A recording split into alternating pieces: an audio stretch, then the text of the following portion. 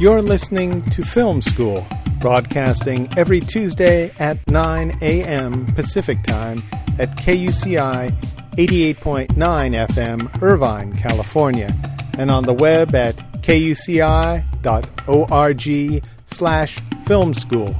I'm Nathan Callahan. And I'm Mike Caspar. In the new documentary, Kurt Cobain, about a son, our guest today, A.J. Schnock, creates a meditation on the late musician and artist based on more than 25 hours of previously unheard audio-taped interviews conducted with Cobain by noted music journalist Michael Azerrad for his book, Come As You Are, The Story of Nirvana. In this extraordinary collage-like film, Cobain recounts his own life from childhood and adolescence to his days of musical discovery and his dealings with fame. Schnock was nominated for the Truer Than Fiction Award at the 2007 Independent Spirit Awards for his work on the film. A.J. Schnock, welcome to Film School. Thanks so much for having me. Hey, how are you doing today? I'm good. How are you? I'm doing real well. You're up in L.A. right now? Yes, I am. Yeah. Well, very good. Now, I know you've heard this a million times, but give us a little background. How did you meet Michael Azerrad, and how did this come together? I did a film a few years ago called Gigantic. It was a documentary about They Might Be Giants. When I was doing that, Michael was writing a piece for The New Yorker about the band, and so it ended up that I interviewed Michael for my film. You know, he and I sort of became friends, and sometime after that we were at a dinner together, and I was asking him about his time with Kurt and his time with Nirvana, and he revealed that he had these audio tapes, approximately 25 hours of audio interviews with Kurt that no one had ever heard before and that Michael himself hadn't listened to since Kurt's death. People had asked him to use them for various projects, and he had always said no, but thought that at some point maybe he would want to do something with them. And so about a year later, after I had been thinking about the idea of these tapes for a little bit, I went to Michael after I knew he had seen Gigantic and proposed the film. All right. So he handed over the tapes to you, or made copies of them, handed over the tapes. You had 25 hours. How did that process go with the editing? It was remarkably more smooth than I anticipated it would be, in part because we had the idea of what the film was going to be was so specific. It wasn't going to be a Nirvana documentary and wasn't going to be about the sort of the process of writing these songs or making these albums. And if you've read Come As You Are, which is the book that Michael did the interviews for, a lot of it is very specific about how the albums were recorded or how specific songs were written or what the musical inspiration behind them was. So a lot of it, of the 25 hours, we knew was stuff we weren't going to use. Yeah. And we were really diving into the idea of Kurt telling the story of his life, which in my idea is a somewhat, although it's certainly unique to him, there's a universality to his story also, for someone of a specific age and certainly from that part of the country. So once we started pulling pieces, Michael and I were actually completely on the same page about what things from the interviews should be in the film. Not to get too precise about it, but about what percentage was stuff that you'd want to use compared to just the stuff about the albums and the studio time? I think once we pulled everything out, we probably had about 3 hours of stuff that was really specific to our project. I mean, there's certainly other things in there that we could have used, but I think that it also became kind of clear the stuff that Kurt was sort of wanting people to know. And part of the reason Michael did the interviews for this book was that Kurt and Courtney were trying to help settle the air in a way, or get back some level of being able to speak for themselves after it seemed that tabloids and a few other books were starting to be written. Yeah, the Vanity Fair article, I'm sure. Yes, exactly. So there was definitely a sense that Kurt wanted certain things to be known, and that really came across in the interviews. Was there anything that you regret not leaving in?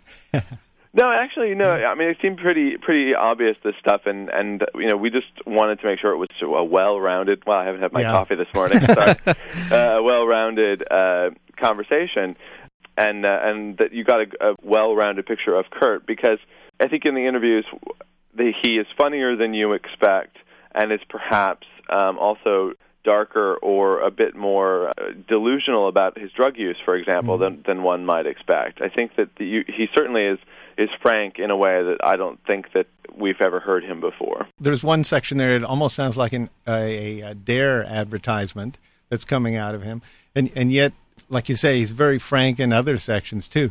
You start right off with the film with a quote where he's almost threatening the audience or telling them they shouldn't care about what they're about to hear. Yeah, I think the first thing is that, he doesn't think he's anything special and doesn't deserve to have a book written about him. And then he goes on to say that people don't need to have the details of his life, but he'll do this one last interview, and after that he's not ever going to be this revealing again. And in fact, I mean, on one level that is a very Kurt-like threat that he was constantly playing in his dances with the media and the press. But in another sense, it ended up being the truth, because he never did another in-depth piece like this again, and then, before he died. A lot of what you heard from Kurt Cobain, it was a reaction to the stuff that was written about him. The Vanity Fair article, Lynn Hirschfield's article, in which there was apparently a lot of information in there that turned out to not be correct at all, not be true. Well, there's at least the one thing about the piece that bothers me the most, and was certainly could have been checked. There's a sort of a supposition made that Kurt had never really used drugs very much or at all before he had met Courtney, that Courtney had sort of introduced him to this life. And unfortunately, I think, no matter what you think of either Kurt or Courtney, we continue to live with this notion today that Kurt was some sort of angelic figure, and Courtney was this demon that came into his life and completely ruined it. And I think that the notion of the conspiracy theories around Kurt's death certainly are based in that pretense.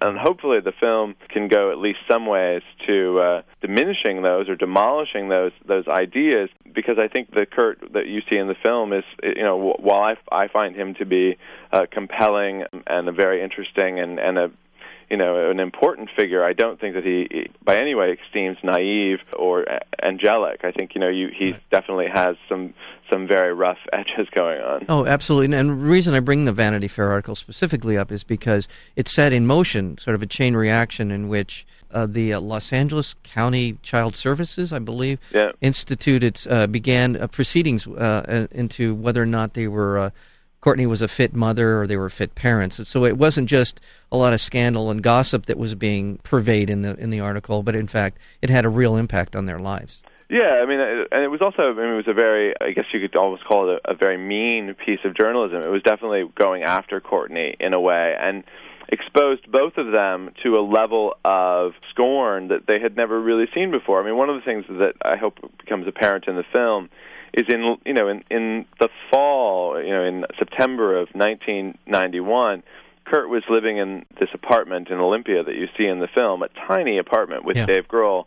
They were having to sell and pawn equipment in order to go to the Safeway, which was down the street, and buy frozen foods. And less than a year later, this Vanity Fair article is out. So what we've seen is that not only, he's gone from only known within certain indie rock circles to the fact that his relationship is held up by a glossy, lifestyle magazine. Right. And that begins this whole tabloid assault. I think it was the Globe put a picture of a crack baby and said it was Francis. Right. There were a bunch of things that started happening by 1992, in addition to the fact that he was suddenly the leader of this huge movement of music for the biggest rock star in the world. And all this occurs in a year's time. And that's, I think that some people, they don't, because whether you live through it or not, people don't get a sense of how drastic of change that was for Kurt. I think, he certainly was wanting, after the Vanity Fair article and after he knew that there were other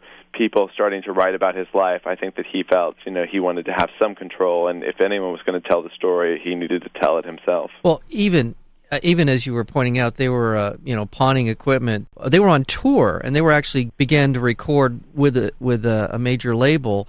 At the same time, they're selling equipment in order to buy food. This really framed the rest of Kurt's life, this article and the perceptions, and also really has continued to frame Courtney's life. Oh, yeah, for sure. If that article hadn't existed, she certainly, again... She brought some of it on. But an angel. Yeah. But I think that the essence of our perception of her is clouded by the fact that I think that she's a woman.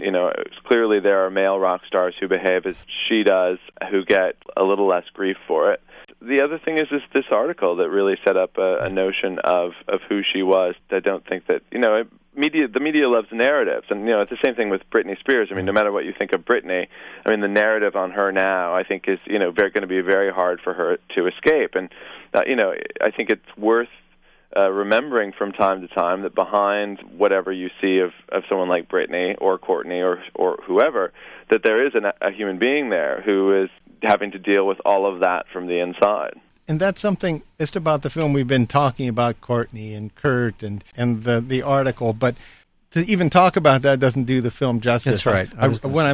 I went into this film expecting to see something more like that, something more about Courtney and Kurt and the life of a rock star, and it was a revelation to me to watch the film. It was beautifully done. I got to look into someone's life. I love that you didn't even show Kurt Cobain until the very end of the film, and then fairly well hidden, because it made me feel that I was watching a universal tale. Exactly. Rather than the story of one kid who came into fame a little bit too quick. And thank you for that. Oh, you're welcome. No, I mean, that's something I felt was really important because of the fact that Kurt's life and his story, it's so clouded by all of these controversies, and they're certainly worth talking about on one level. But I think that the essence, ultimately, of why people were interested in Kurt at the beginning, or why I was interested in Kurt, is, here was this very unlikely guy from a logging town on the coast of Washington.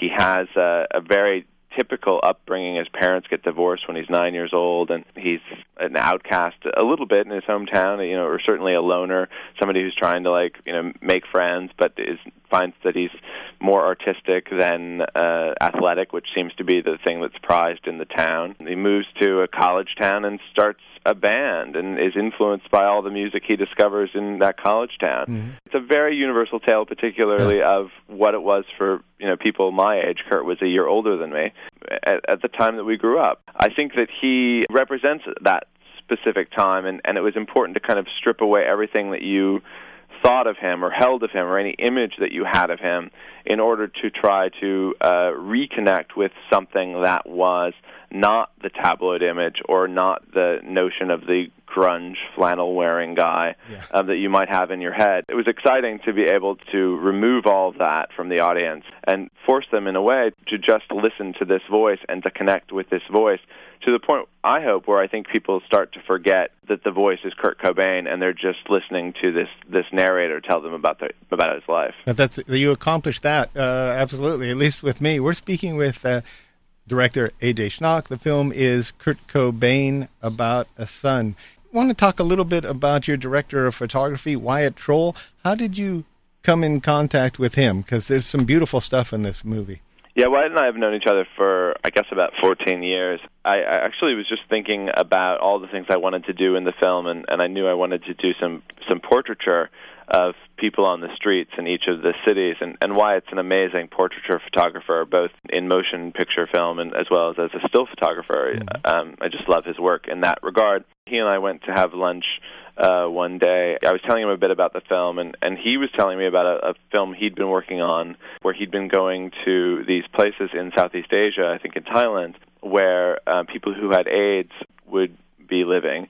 And when they knew that they were terminal, they would write a death poem, a way of summing up their lives that they could leave behind. And he said, so what you want to do is make Kurt's death poem. Wow. And so when he said that, I knew he was the right person for the job. That's a really good way to frame this film, too. Yes. And as Nathan's been talking about, you go to these all these different places where he lived, where he went to school, where he worked. You really feel like you're seeing his life unfold in front of you. Well, there's a fine shot there of the YMCA pool that Cobain swam in that's reminiscent of Nevermind. There's the shots of where he scored heroin. When I'm watching the film, you don't even realize what you're getting, and yet you feel what you're getting. Yeah. That's what I found remarkable about it. Is there some specific instructions you gave to Wyatt Troll as far as when he went out and shot? Did you always accompany him?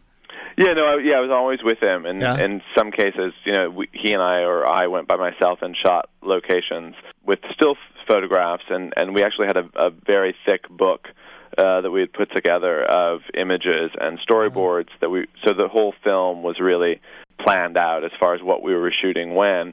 But we tried to allow that we would have some room once we arrived somewhere, that when we didn't want to be so locked into what we were doing. So, for instance, if we were going to the mill where Kurt's father worked, we might have 10 or 11 shots that I knew that I wanted to get. But then once we got there, Wyatt and I and our producer, Shirley Moyers, we'd look around and we would say, like, oh, look, there's this girly calendar on the wall, and there's this really jagged, huge round saw hanging next to it. That's a really nice shot. So there would be things like that that we would just kind of discover as we went along.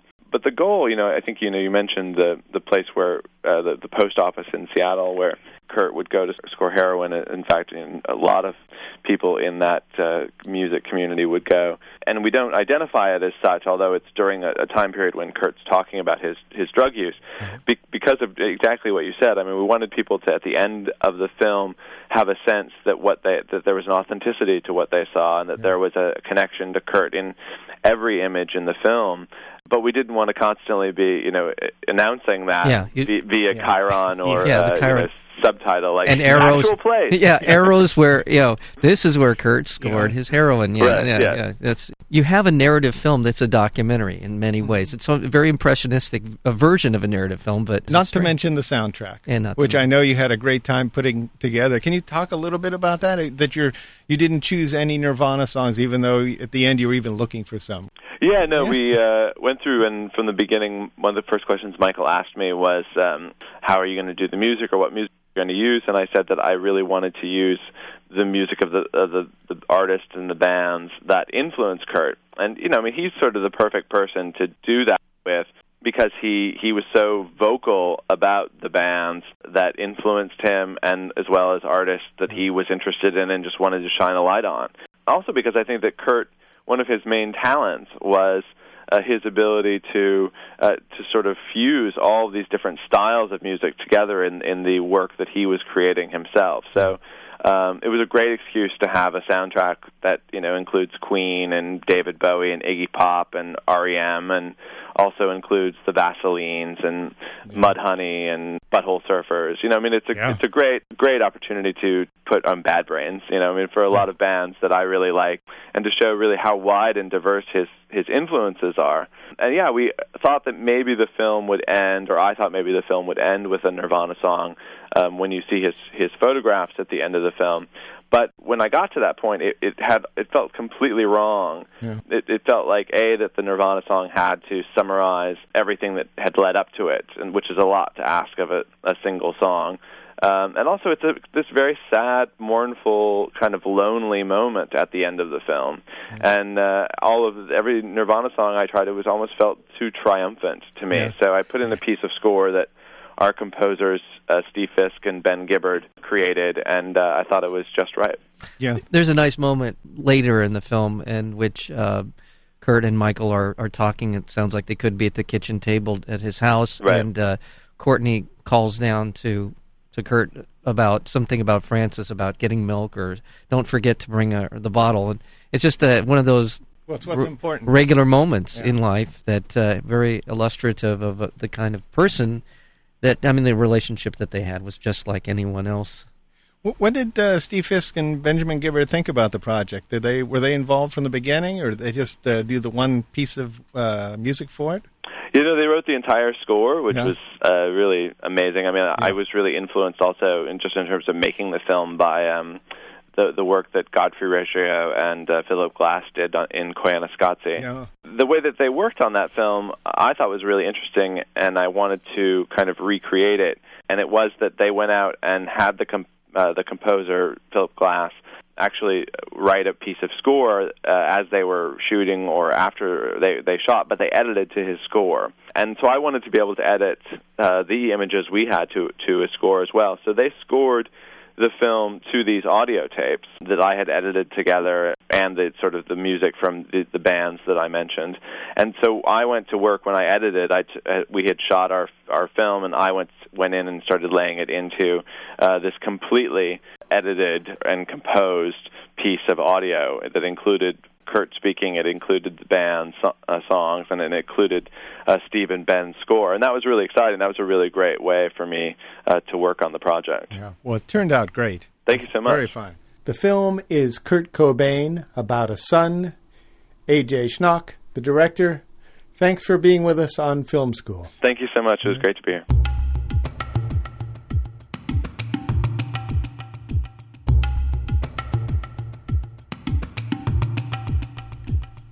To learn more about Film School, listen to more interviews, or subscribe to our podcast, visit our website at kuci.org/filmschool.